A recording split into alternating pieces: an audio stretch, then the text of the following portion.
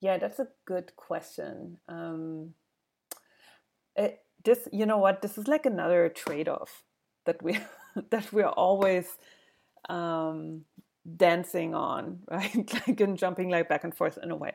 So um, again, like in my work, we have done um, both having feedback policies or feedback controllers that take in feedback in at every possible cycle at every time in the control cycle, and then immediately react to it.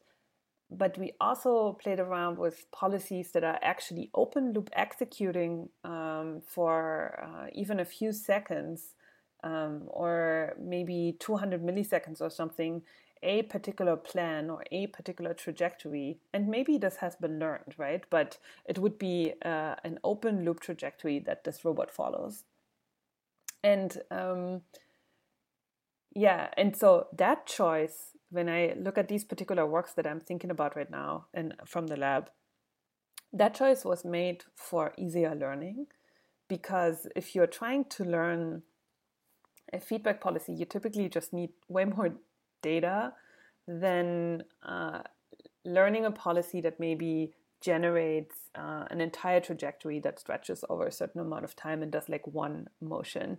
But of course, when you open loop execute these trajectories, there will be deviations from what you've seen during training, right? So we definitely also seen that some feedback to adjust this initial trajectory would be very, very useful, right? But I also do think that learning, and this has been shown by others as well, that learning some corrections rather than a feedback policy from scratch, for example, is much easier than learning an entire feedback. Yeah, it's much easier than learning an entire feedback policy. So that's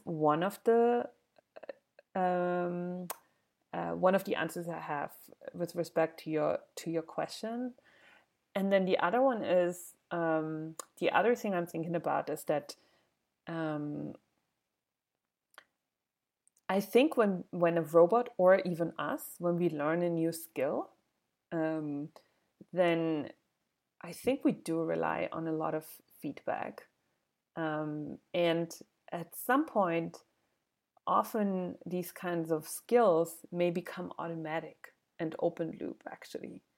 And so that feedback is not necessary anymore at that level of detail, right? And so maybe you only react if something really wildly different happens during executing this particular motion. Um, yeah, so I don't know how to do that, but maybe uh, what would be interesting is to, when you are sufficiently skilled in a certain task, you can go from a policy that relies or controller that relies a lot on feedback on more open loop execution of these things. But